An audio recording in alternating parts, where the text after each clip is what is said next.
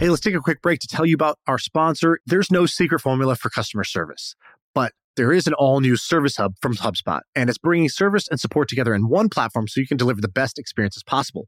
You can free up your customer support reps' time with an AI-powered help desk so you can easily support and grow your customer base. The secret's out. Service Hub is a game changer. Visit HubSpot.com/service to learn more. We're back. It's My First Million. I'm Sean, and I'm joined by Sam. On this episode, we talk about a bunch of different topics. We debrief our Tai Lopez experience. We have a bunch of ideas around trade associations, licensing popular brands and using them in funky ways. Sam got a speeding ticket and has an idea around police radar detectors. And then we just have a couple of stories and frameworks around coming up with new ideas, such as a little trick I use with MLMs. So it's a good episode, me and Sam, and hope you guys enjoy. Yeah.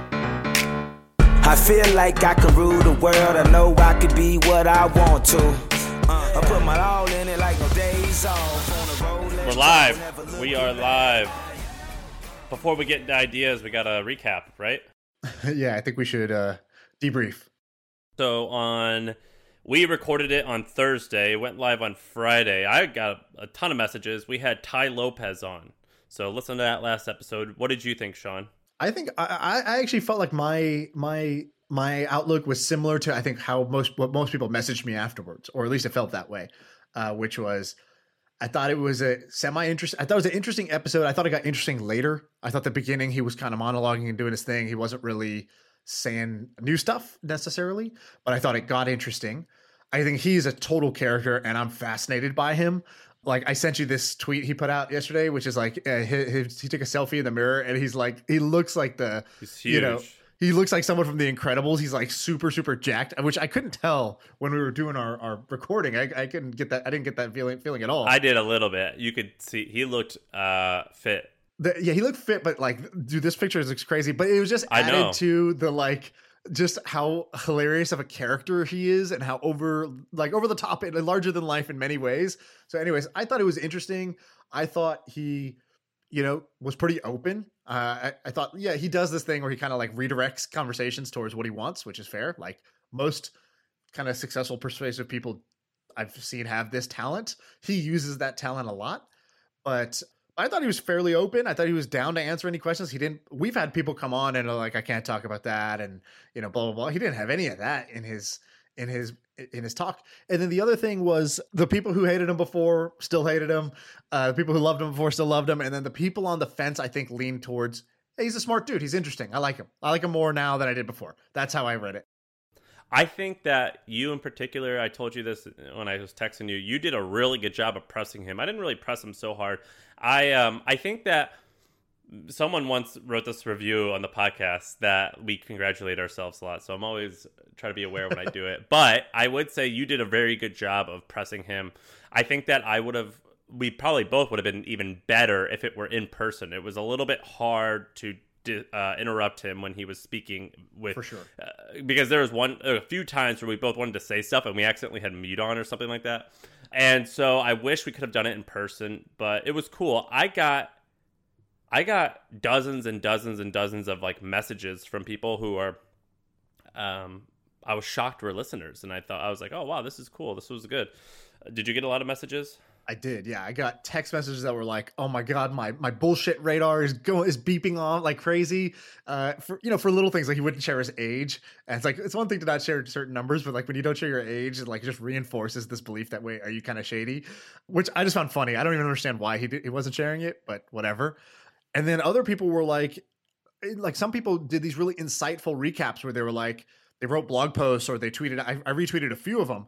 But one thing that I thought was cool was people were very like reflective of, okay, I felt this way about it. Like, where do I stand? And what does this mean about me? And like, what parts can I give him credit for? What parts do I feel, he was kind of overhyping? And I just thought people had like some people had like a very introspective response to it, which I thought was kind of, I don't know, interesting. It's not what I expected. We never really had that. I never felt that with any other episode. I felt pride because I think that like in the world that we live in right now with the election coming up and everything, we live in a very polarizing environment.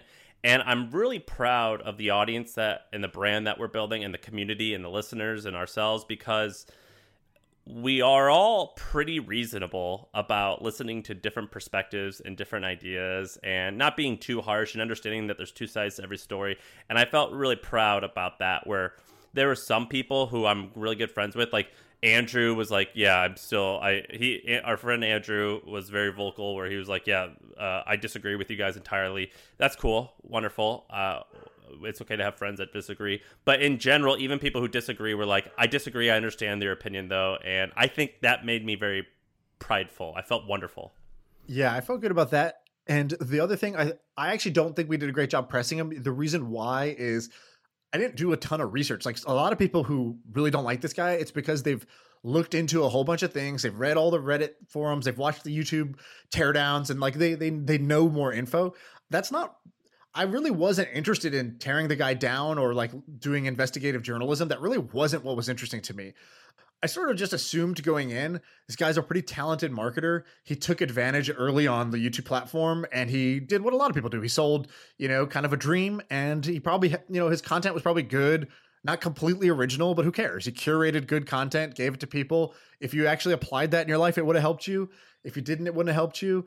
Probably was kind of aggressive on certain pricing tactics or like, certain things. May have crossed the line on certain areas. I don't really know. Personally, that was less interesting to me. Just like during the convo, I was like, people get all up in arms. Did you rent the Lambo? Did you lease the Lambo? Yeah, that was bullshit. Who cares? Like, who cares? I personally just don't care about that. And so I think some people who cared about that felt like, did you let him off the hook? You guys didn't look into enough. But it's just like, I didn't care about that. That's not what was interesting to me. I would have somebody on here who's a total internet scammer or somebody who's a hacker, somebody who hacked a Bitcoin exchange. That doesn't mean I think they did a good thing, but I'd be fascinated to talk to that person and understand, who are you? Why do you do this? What's cool about this? Are there two sides to this story? What's your point of view? I'm just more of an interested person and less, I'm not trying to be the cops. And I think some people wanted us to be the cops and sort of waterboard them. And I wouldn't have done that to anybody. It's not really what I'm interested in. Yeah, I didn't really care about the whole leasing the cars thing. That didn't matter to me. I will say though, one thing that's fun about that. So whenever I hear of someone interesting, I always type in their name into Google, followed by the word house. One way that you can figure out if someone's legit is by their real estate holdings, and if they're a big deal, typically their home purchases come up on Google, which is fun. And that Grant Cardone guy. What's his name? Yeah. Grant Cardone. I don't know how I feel about him, but he has this private jet, and I noticed that the seats have his name embroidered into the seats, and I'm like, oh shit, that's like a legit. I'm like, holy moly, that whatever he's doing, he's got some cash somehow. So that's like a funny topic. By the way, we can get Grant on here. He used to use our product a ton, so I've talked to him a bunch of times. Let's do it. I would like to have him on. I think I either have his number. I definitely have his email, so I think we can get him on. My friend Ramit Sethi, who we also have to get on, he was like, dude, his name is embroidered on his seats. He's like, that's a legit. He owns that jet, and I thought that was funny. And then last thing was Ty kept saying Silicon Valley. Huge pet peeve, but that's okay. Whatever, that's not important. But something he kept doing, and our friends from Silicon Valley kept doing this, where they were like, Ty would say Silicon Valley sucks for this reason, and then our Silicon Valley friends were like, you internet marketers suck for this reason, and I'm like, you guys are all like kind of the same. We're all this. I mean, it's like the same shit. It's like Ty definitely was quirky, like a little Asperger-y. A lot of our friends are kind of Asperger-y. Like they all like say the same, like their strategy's the same thing, to charge a lot of money for quality products and to hold companies forever and do this, and it's all the same. They're all the same. They all agree on a lot of the same stuff. Yeah, I don't think they're exactly the same, but I think they have similar more in common than they think. The second thing is they're both hypocritical about each other, right? So like, for example, when Reddit got started, the founders said, we went on, we created 30 different accounts, and we would be commenting on all the different posts to make it look like there was activity, right? That was their fake it till they make it strategy. Airbnb sort of famously got exposed for early on. They would scrape Craigslist, pull the listings automatically without the permission of the homeowner, post it on Airbnb as an Airbnb listing, and then email under a fake name, Jenny, to different people being like, hey, I would love to rent your place, but do you guys use Airbnb? Like, I prefer Airbnb. It's much safer over there. And that's how they grew awareness. It's sort of a black hat technique. There was no Jenny. They did this without permission. And like, these are like some of the Airbnb has one of the best brands in Silicon Valley, is like kind of a awesome company that people look up to. And like, it's admirable.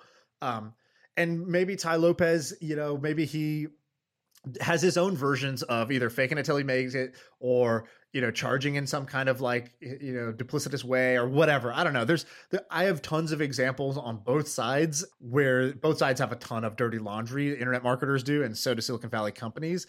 So I think it's sort of hypocritical to be like really virtuous, which I think was his point, was like there's a lot of virtue signaling in good old Silicon Valley. But yeah, whatever. I don't know. Enough about Ty Lopez. I feel like you're going to feel how you're going to feel about it. I feel like we did a decent job of it. I was interested in it, and I don't hate the guy or think he's like, the worst thing ever invented like some people I would do. Totally hang out with him. I would absolutely hang out with him.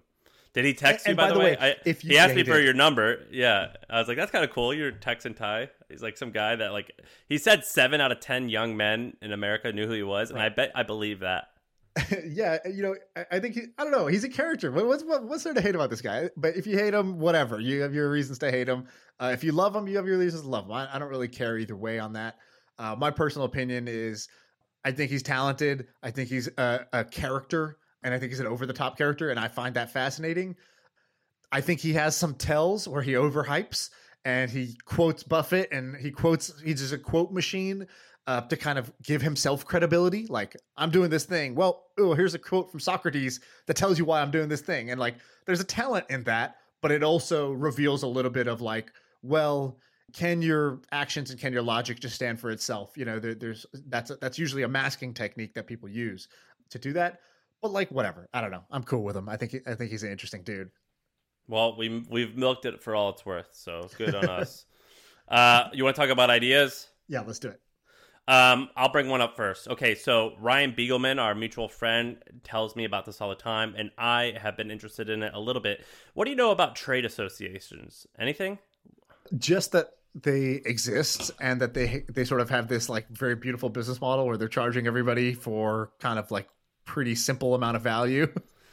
Yeah, it's like good, straightforward value, and I didn't know too much about them, but they're kind of interesting. Trade associations are kind of a business where it's like everyone knows what they are or has heard of one, but you don't actually think about how they like came to be, and nor do you think about like creating a new one, but I think you can. And the reason I'm thinking of one in particular is it's called the Society for Human Resource Management. And I discovered it because the CEO is like friends with Trump or something. So somehow this came up like on the news that the CEO of the society is with Trump for this. And I like just Googled it and I was like, oh, that's interesting. So it has 350,000 members of this human resource management company, and it makes $150 million a year in subscription revenue, and it's beautiful. Another one is there's ones for all types of different engineers. So like I don't even know the type of engineers.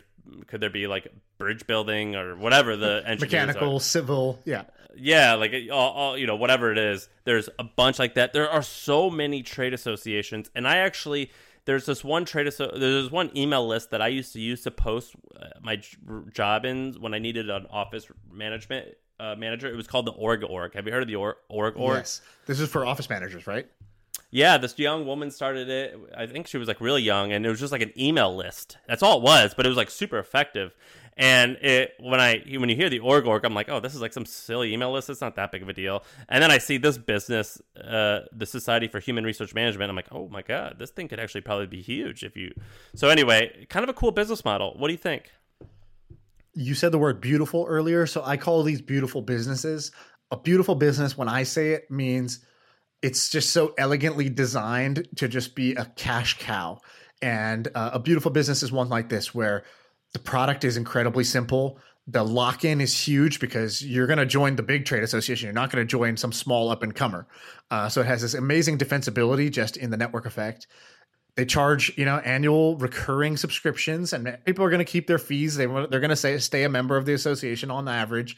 And it's like zero work, zero innovation, zero everything.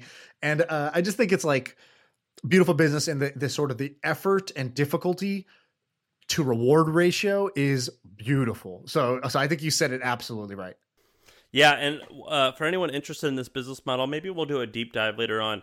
But they trends. We did one on like peer groups, and those are not beautiful. Those are a lot harder than they look. But if they work, they're beautiful. But a lot of trade groups are nonprofits. So you can research any type of trade group, and if you Google like for like the name of the trade association, then revenue, or name of the trade association, and then what's the nonprofit filing number? Like 513C. Yeah, if you Google that word, that phrase, or if you Google the trade association followed by annual report, they all reveal all their revenue expenses. So you can be like, oh, wow, so this group charges 300,000 people $1,000 a year, and they charge the company. It's like, it like gives you the total playbook on how to do it. So pretty cool. So I saw this, and I thought that was interesting. What else could this work for? And frankly, it could probably work for the same thing. You could probably just do another HR one. All right, today's episode is brought to you by Tempo. Tempo.fit is the website. I actually use this. I've used this for a few months now.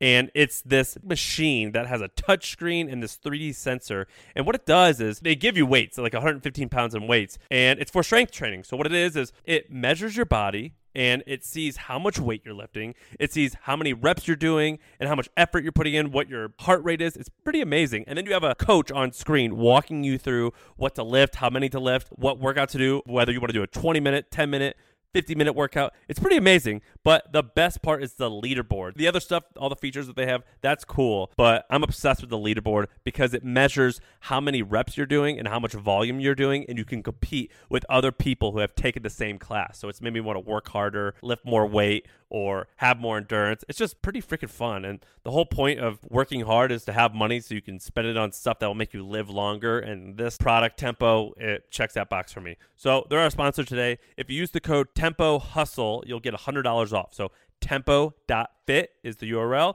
and Tempo Hustle, one word, you'll get $100 off. So check it out. I use it. If you look me up on Twitter, you'll see I'm always filming videos where I'm talking to that company saying I'm trying to crush their employees on the leaderboard because I actually love this thing and I use it all the time. So check it out. Yeah. Or you could do this like same. Remember that sort of 2x2 matrix I talked about where it's like old problem, old solution, new solution. So what I would do here is, let's say this is a beautiful old solution. There's an existing solution that's proven that works. I would just look for basically a new problem. Basically, what's a new market? What's a new industry or trade that didn't exist, 5-7 years ago? Maybe it's Uber drivers. Maybe it's Airbnb hosts. Oh, that's a great idea. Maybe it's crypto miners. Maybe it's, I don't know, like whatever. Those wouldn't be the best fits, but Instacart workers, just the gig economy in general, right? Like maybe it's the Gig Economy Trade Association.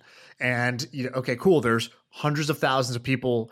I'm going to apply this old business model that's beautiful to this new market segment where nobody has taken the pole position as the trade industry, the trade association leader in that group.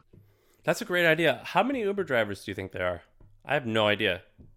Over a million? I think there's a lot. I think there's over a million. I'm try to find that for us. But I think there's over a million. Wow. Yeah, that's a cool idea. The gig working thing is, that's neat. That's cool.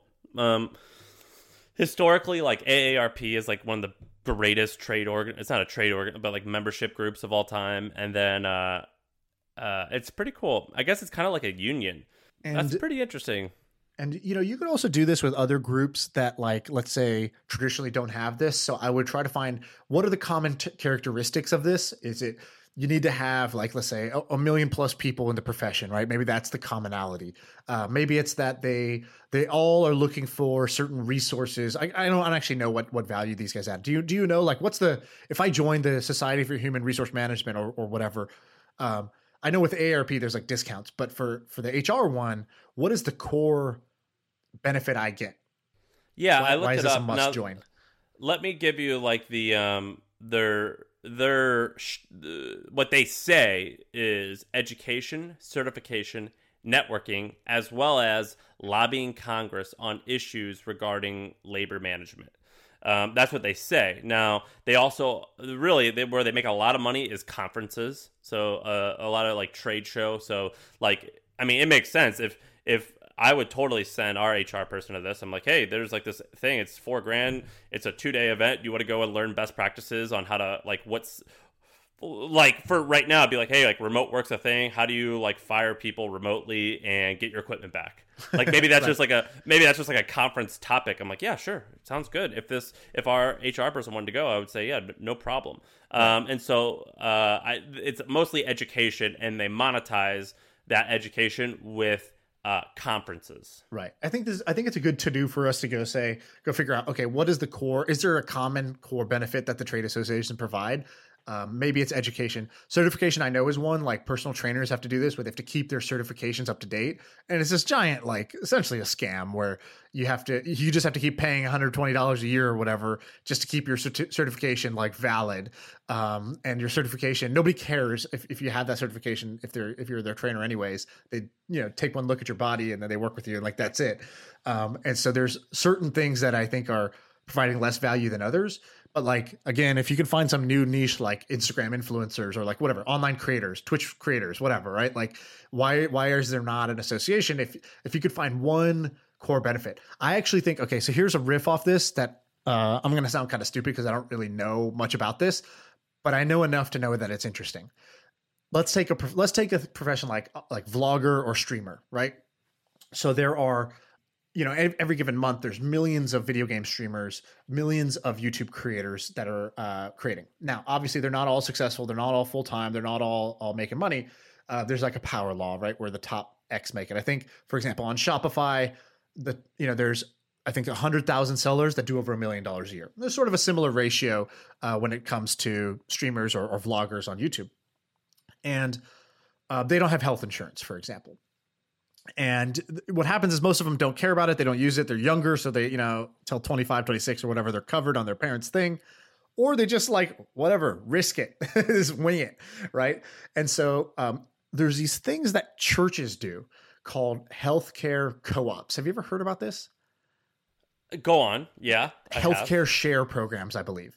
And it's basically you can get healthcare not through a traditional healthcare provider, but you can create a co-op within your community, within your church, where you basically pool money and insure each other. You insure the other members of the church. This has become quite popular. I started looking into this market because I think it's one of those like secretly really big markets. A huge number of people now are participating in these healthcare share programs that are done by the church. And churches have this loophole where I think you otherwise need to have insurance, but this you could do it through the church and you don't have to do it through traditional providers.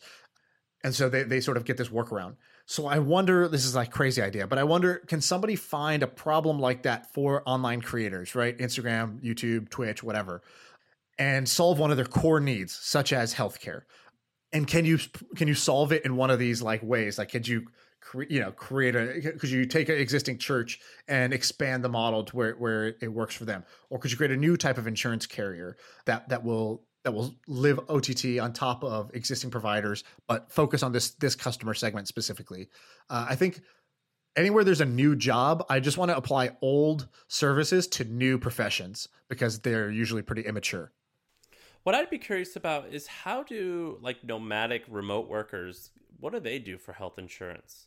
And that's one of these new things. Does every company have this, or for in October? I don't know if it's just us or if it's every company, but we have enrollment for healthcare soon.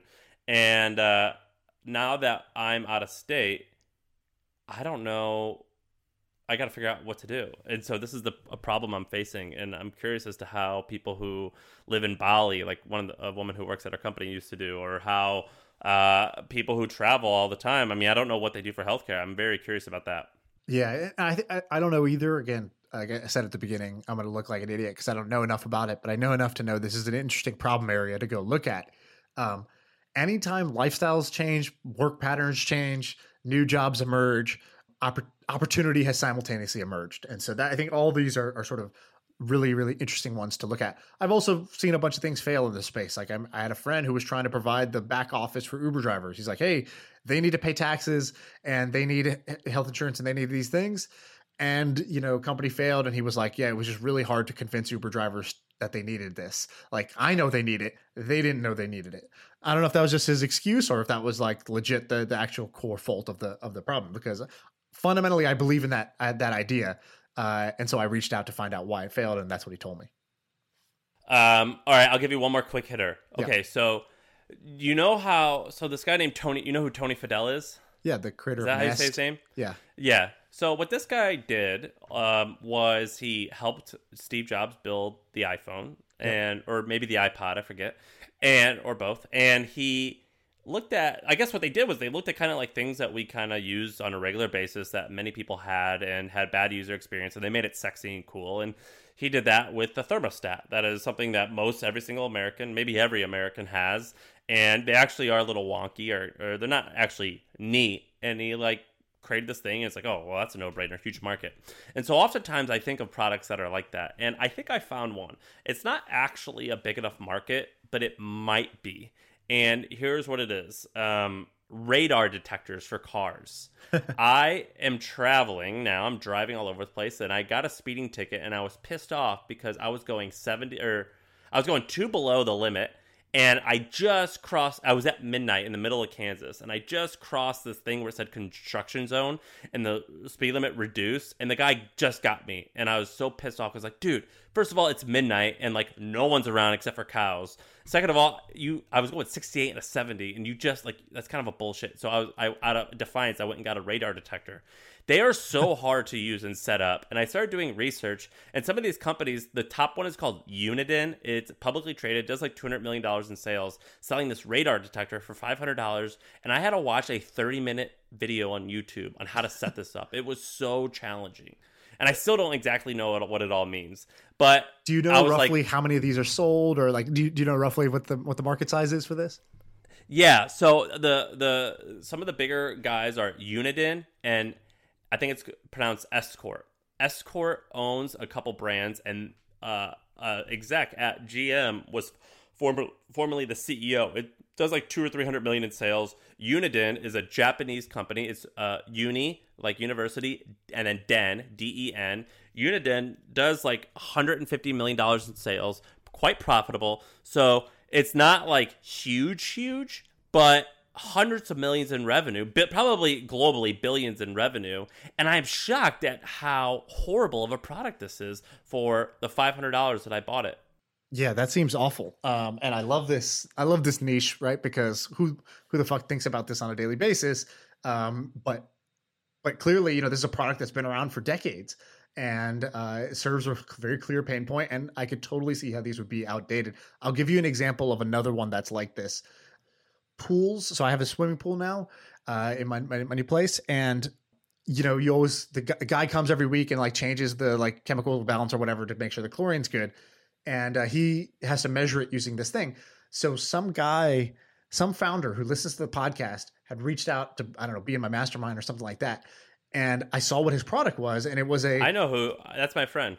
Oh, nice. Yeah, it's this floating pool chemical detector, right? It's a little buoy that floats around in your pool and will constantly just make sure that your pool's in balance. And you can look on your app and you can see whether it's good or bad, and if your pool's in a good state or not. It's take this kind of old problem, and it's not even rocket ship, type of technology that you got to build to make a better solution, right? Nest is not that amazing. It's well designed for sure, but it's not a thermostat. That's okay. It's okay. Yeah. And, it's got a screen, and that's the core innovation. You can control it from your phone. Great. There's how many other sort of household products could use little modern touch-ups? Yeah, and that I think about that all the time, because I thought the Nest thing, I'm like, oh my God, that's one of those things where you're like, well, yeah, it seems obvious now. Right. And Eero did this with routers, right? So they modernized the router and, had a decent exit. I don't know how well it went for them. They raised a lot of money, but they got adoption, and that's another example of one of these. Yeah, routers are up there. I like thinking about that. What are household products that we all use and we have forgotten about? And I grew up with a radar detector. We would always drive to Florida for 20 hours, and we would have one. And I thought it was funny. I'm like, that's kind of funny to build a company just to help you kind of break the law, which I think is awesome. But man, I'm using this freaking radar detector, and I'm like, oh, well, there's actually a cult following. There's a lot of people like me who are gadget nerds and who are obsessed over this, and it's a pretty cool thing. There's another company that's similar to this that is far more famous. Do you know WeatherTech? No. Have you heard of WeatherTech? No. You've never heard of WeatherTech? Okay, it's like they've almost, I would say they have done it. They've built like, you know how Yeti made coolers sexy? Mm-hmm. Listen, you're gonna flip a little. You know what they made sexy? What? Floor mats for a car. Okay. Floor mats for a car. Looking them up. So WeatherTech, because what, they look better, they bought or what? Super Bowl ads in the South. They're popular because it's like, is it the design, or is it just that it's like super high quality, or what? Why do people love these? I think it's both. It's incredibly high quality. It's very expensive. So it's like, I bought them for my car. I paid $600, and for some reason that made me like it. But it is high quality, and it's like they branded it like an outdoorsman thing. $400 million in sales, $100 million a year in profit. And how old is this company? Is this like a 20-year-old company? Yes. Okay. Yeah, this is cool. Okay, I like it. This is so like outside of my hobbies, my likes, my business knowledge. I'm like, I would be the worst person to ever start a WeatherTech type company. Maybe, but you have a nice car. Don't you? Do you care about having a clean car? I mean, that's like kind of all it is. No, you've never been in my car. My car looks like shit all the time. I buy a nice car, and then my car looks like a closet. It's just awful. All right, here's another really half-baked idea. I've been thinking a lot about licensing brands. My friend Xavier actually... Why, since Tai Lopez? No, not Tai Lopez. My friend Xavier got me thinking about this. So he was buying a company, and I'm going to have him on because he's really great. And I'm an investor in that fund. Yeah, exactly. Our good buddy Sieva and Xavier work together on this. And one of the businesses that they're buying or taking a stake in has a licensing component to it. I don't know how much I can talk about it, but it's basically maybe I can explain it. I don't know. Okay, I'll explain it. And then if he tells me we can't talk about it, we'll cut it out.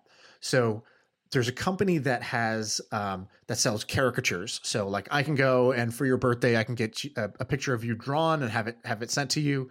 And what they did was they licensed certain styles, and we're going to go try to get exclusive licenses across several very distinct visual styles. And the business does really great. And so that had me thinking about licensing. The very first episode of the podcast was with one of my best friends, Sully. And what he did was his company TinyCo, they made mobile games, but they would license big brands. So they made the Family Guy game, they made the Harry Potter game. And that was the differentiator. They were just like every other mobile gaming company, but licensing popular brands was their hack to get better distribution and buy-in from customers. And so I started to think, where should people be licensing popular brands that they are not currently licensing them today? And so, I don't know, really wild idea, but here's sort of mixing two different worlds together and seeing if there's something in it. Enterprise education. So corporate training and corporate education is like probably the most sort of boring and stiff. And it's like the worst content that gets paid for. And so that seems kind of weird to me. Like, why shouldn't this be better? Companies are willing to pay for it. It could be, it could be interesting, but the content chops behind it are awful. And so the idea here would be to license popular brands and use those characters and use those styles to do corporate education or corporate training, one of the two. So can you hone in on this a little bit further? So you would be the one licensing you would pay money for someone else's IP. Yes. Let's just go through a hypothetical example, right? Yeah. In the tech community, there's this cartoon that's really popular called Rick and Morty. And Rick and Morty is a great brand for the people who know it, but it's not such a big brand that it'd be impossible to strike a deal with them.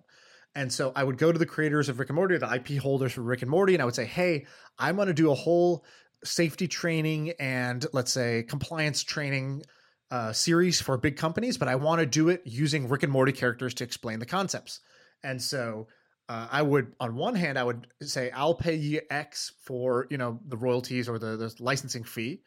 And then I would take that and then I would go to companies like, the company I work at now, or I'd go to Facebook or whoever, and I'd say, hey, you have this compliance training that you need all your leaders to go do, but it's so dry that they hate doing it.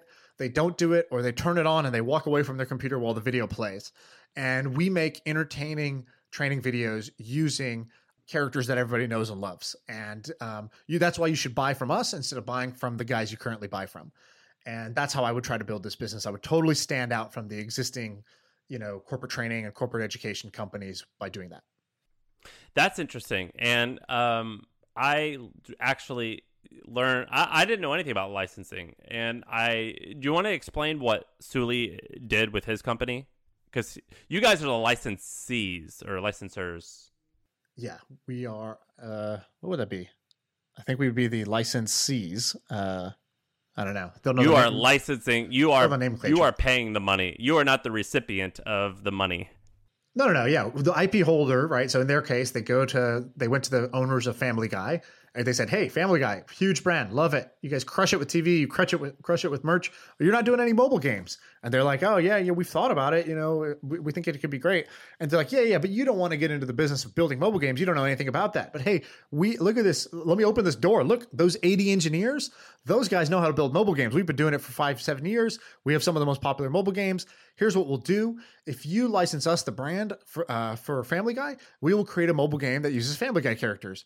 And I'll pay you a $3 million a year licensing fee for this, plus, an extra, dollar for every $10 we make on the game." And, that's a, hypothetical deal structure.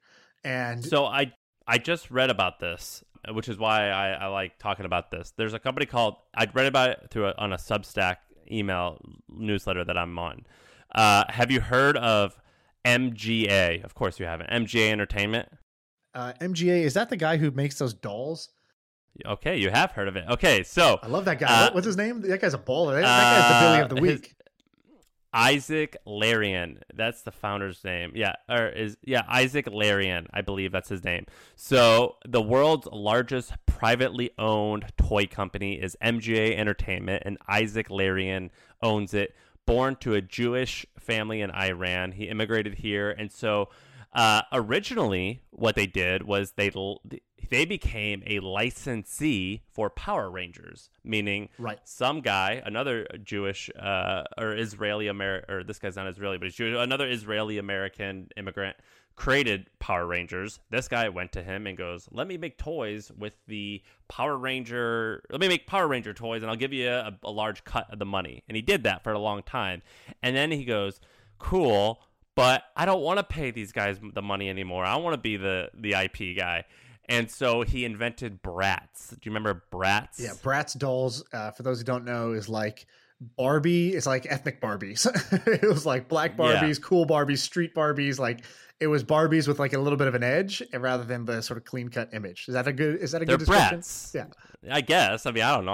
We're not in their target demo, and now their new thing apparently, which is quite popular, it's LOL Surprise. Again, we're not going to be able to talk about this. I know my nieces are obsessed with LOL dolls, dude. LOL dolls are, anybody with kids knows that you have to buy LOL dolls. So this article that I was reading, if you have a daughter between the ages of 4 and 10, you probably know exactly what I'm talking about. If you don't, meet LOL Surprise. And the company does $5 billion in sales. They're privately owned, and it's growing like a weed. And it started as licensing Power Rangers, and then they made their own thing. Pretty amazing. It is amazing. Even just the LOL dolls, like we could do a whole episode just on the fucking genius of these LOL dolls. It's like a little surprise what you get inside, sort of like buying a deck of Pokemon or a pack of Pokemon cards, and you don't know which characters you're going to get inside, and so you go, it has the gotcha mechanics where you want to keep going back and buying another one. And this guy Isaac Larian is awesome. His story is great. We should do a whole thing on that gotcha thing. Okay, so let's talk about the surprises.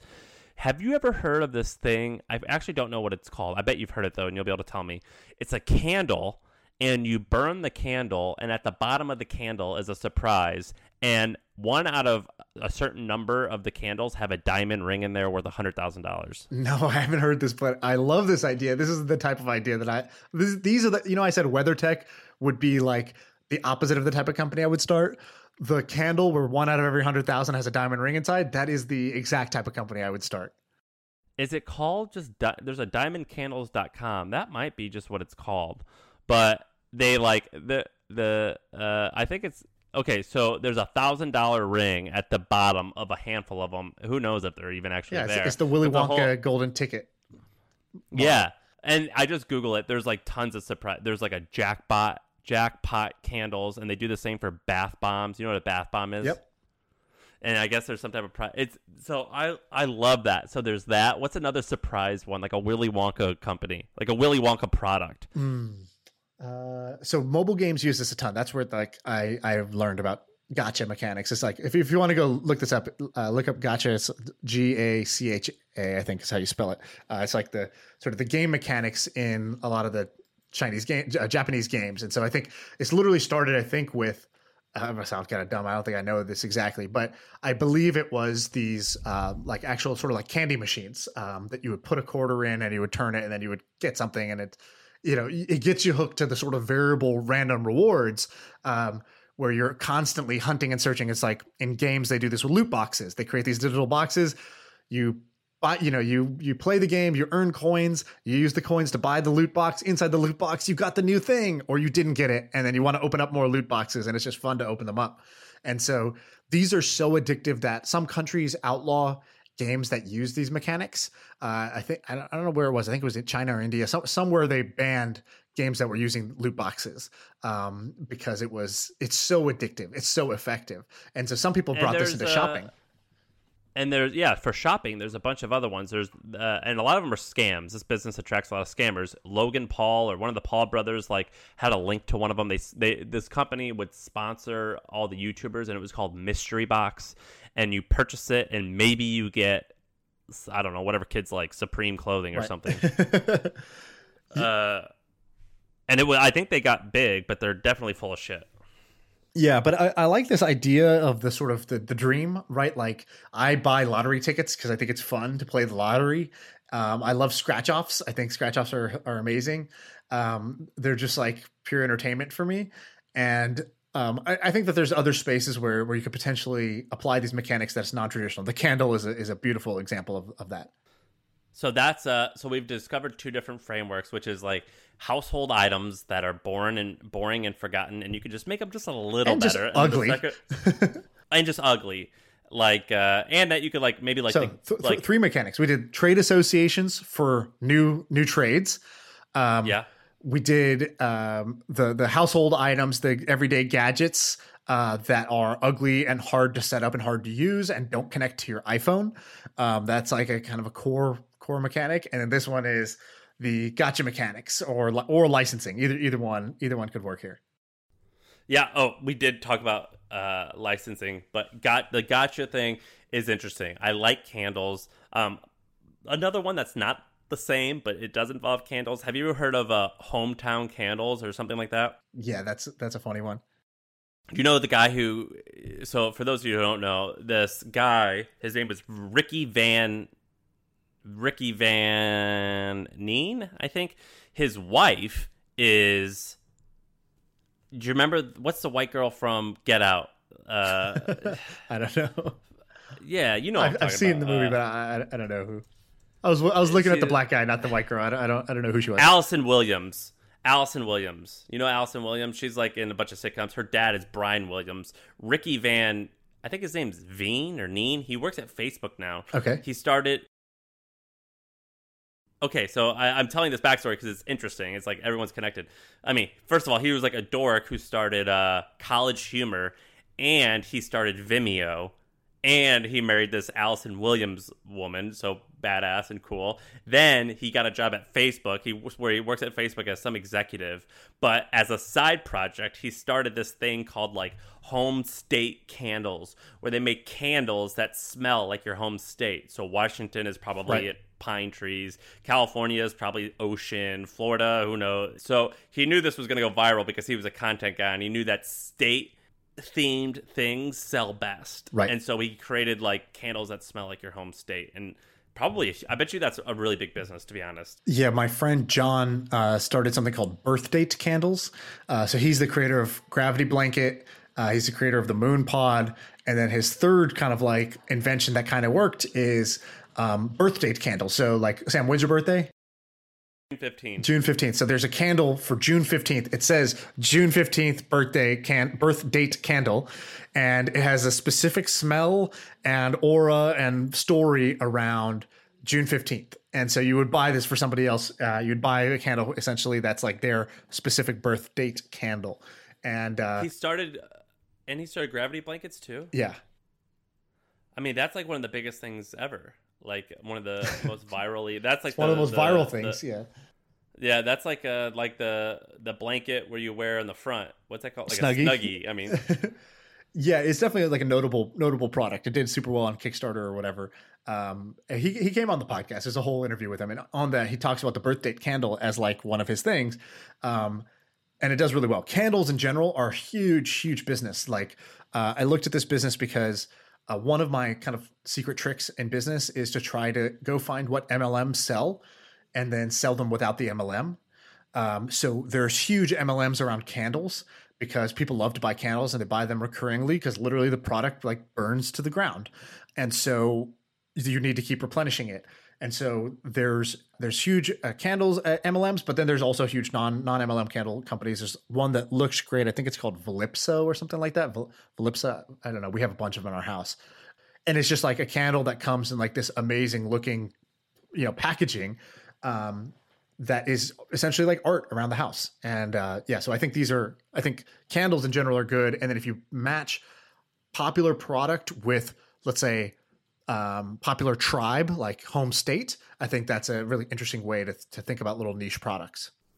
dude, that is a great idea. Like, I love all these frameworks and ways to get ideas. Looking at what are the most popular MLMs. Yeah. That is a and great also idea. all MLMs have to publish their annual reports.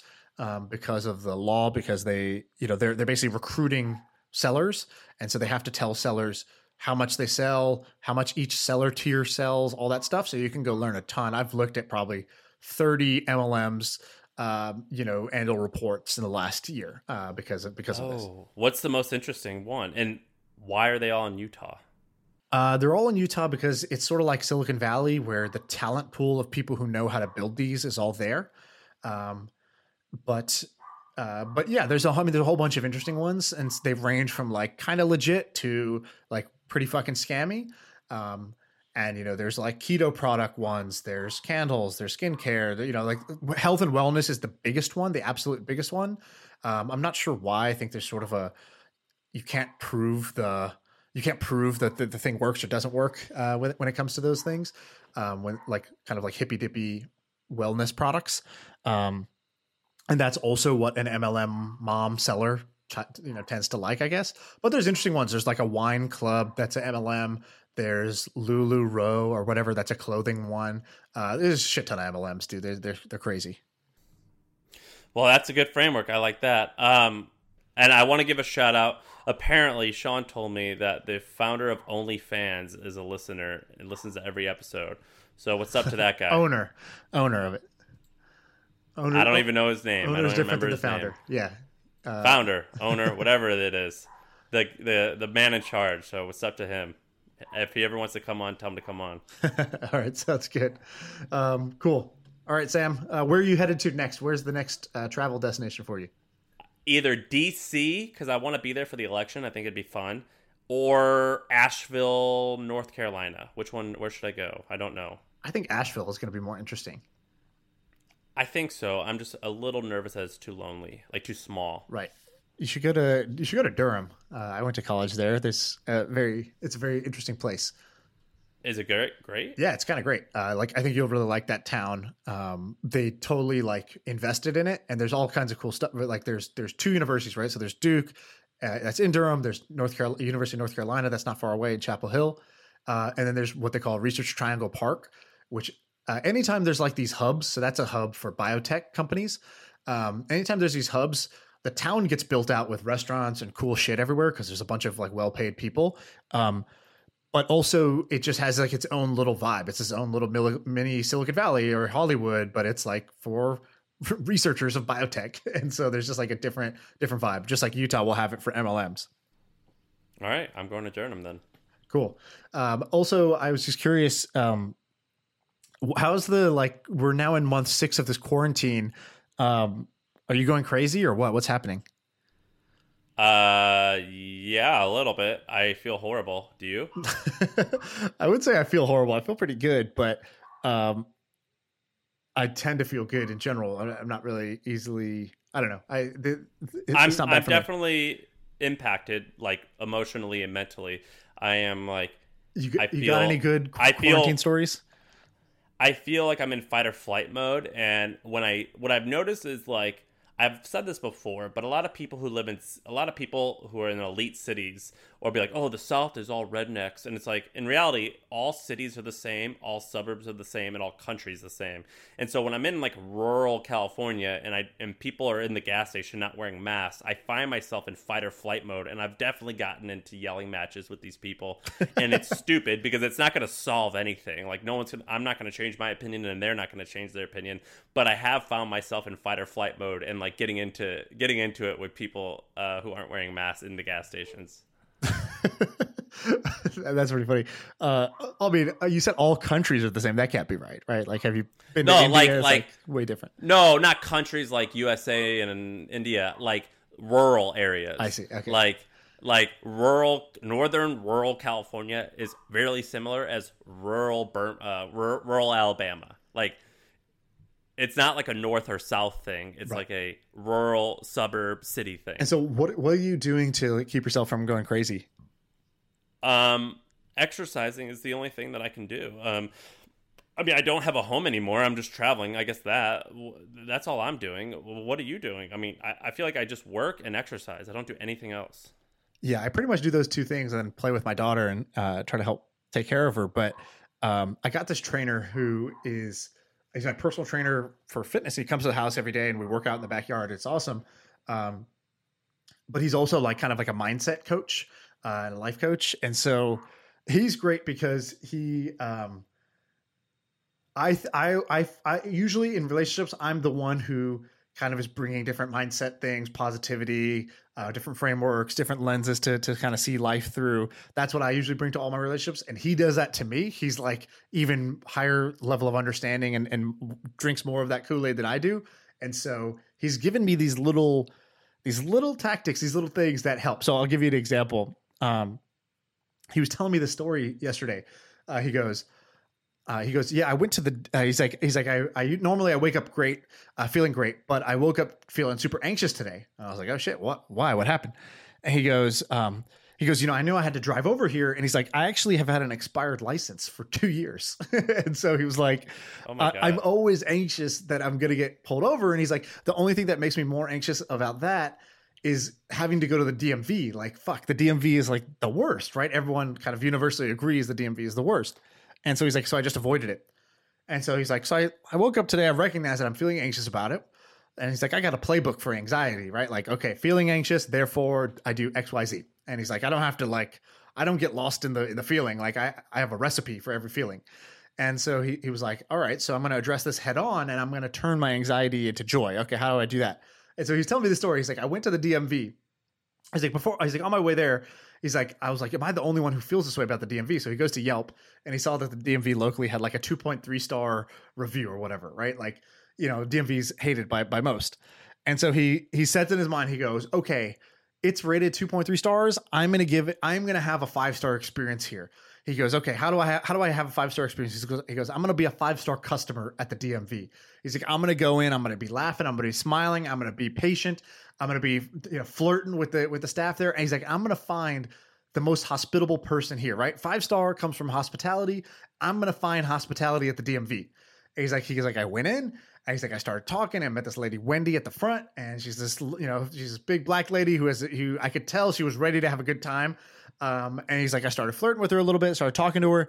And she was like, you know what? Like, come this way real quick. And she kind of shuffled him to the front of the line. He goes through, he has his expired license. They're laughing at him for having a 2 years, expired license. And he was telling them how anxious he was about coming into the DMV. And they're like, look, no problem. He didn't even have to take his test. They just give him a new license like straight away. They're like, you normally have to set out an appointment, but like, here, sign this sheet. Boom, you're done. Get out of here. And he walked out and he was like, holy shit. He's like, if I can make the DMV a 5-star experience for me, then like, whatever. Not what can rock me if I can own the DMV like this. And so he told me this little story. And, the thing I took from it was like, I have all these things that I let piss me off or make me mad throughout the day. Like I'm normally very good, but then I'll dip on these like stressful situations or like a task that I think is going to be a pain in the ass. That's actually what gets me the most. It's not usually stress. It's usually like tasks that are pain in the ass. And he took the most pain in the ass task going to the DMV and he turned it into a story, and he turned it into a good time. And so that became my challenge. That's this little mini game I'm playing in my head that nobody knows I'm playing, which is I'm looking out for these pain in the ass burden type of moments, and I'm going to try to DMV it like he did. So that's something that's been keeping me entertained lately. That's a great story. Thank you. I loved it. When he told me that story, I was like, this is a great fucking story. I'm just hearing it in my backyard alone. I got to tell people about this. And so I didn't know how I was going to tell people, but it turns out it came out on the podcast. That is a great one. And to wrap this up, you have a trainer who you see every day? 4 days a week. Yeah. Who? Wait, what? And what is that? Should I get that? That sounds amazing. What does this cost? He's amazing. Yeah, he's great. In fact, it costs. He's like a kind of like an alien. Like most trainers are, like most kind of people who are paid by the hour. They're very time conscious, right? Like they show up on time, and then they, hour on the dot, they leave because they got to get to their next client, and they're like zipping from place to place, and they're very time conscious. And that always doesn't work for me because you hate this about me. I'm late often, right? And he's the exact opposite. He is like not worried about time ever. And I asked him about this. I'm like, dude, we're hanging out like an hour after the workout. We're just chatting. We're just shooting the shit about stuff. He'll be asking me about business, whatever. And I'm like, don't you feel like you never seem like you're in a hurry? And he goes, oh, he's like, I pride myself on being a hacker of time. I said, what do you mean? He goes, everybody is so stressed all the time. And one of the roots of most people's stress is they feel like they don't have enough time. Like when they feel like they didn't get enough done in a day, that just means they didn't feel like they had enough time to get stuff done. Or if they're stressed about their relationship and they're stressed about having kids, it's like because they feel like they're running out of time and their biological clock is ticking or whatever, right? People have this, like, a lot of stress is based in time. And he goes, I felt that way in my life and I decided to change that. So now I focus on timing. Anytime I find myself worried about time, I think to myself the opposite. What is the great timing in my life right now? What if I just felt like it was perfect timing going for me? I was like, what do you mean? He's like, so like, for example, whenever I'm in a situation, like, you asked me to drive out here to your house to train you. Most people don't do that. Most people come to my gym. But instead of worrying about how much time that was going to take, I thought about, how is this perfect timing for me? He's like, and then I drove into your neighborhood. He goes, I love this neighborhood. I decided I'm going to live in this neighborhood. Like I fell in love with this neighborhood when I came here. That's how timing works for me. I met you. Normally, I would have never worked with you because you were trying to get me to come to your house. But I thought, maybe there's some timing that brought this guy into my life. What is he going to teach me? What's he going to show me that I wouldn't otherwise have had? What is this great opportunity? And so he's really focused on, let's say, timing. And so he's like this personal trainer who also has like all these life philosophies, and he just operates with such good energy and such a good vibe that, like, by the end of the hour or hour and a half that I work with him, like, I'm buzzing, dude. It's like, this is, it's like a drug. It's like being around him is like a drug because he's always in such a great state of mind. Well, I want to do this. Can I give you one more example, or are we too far over? Yeah. Okay, so here's an example of how he changed my life. It's a metaphor that I'm using now all the time.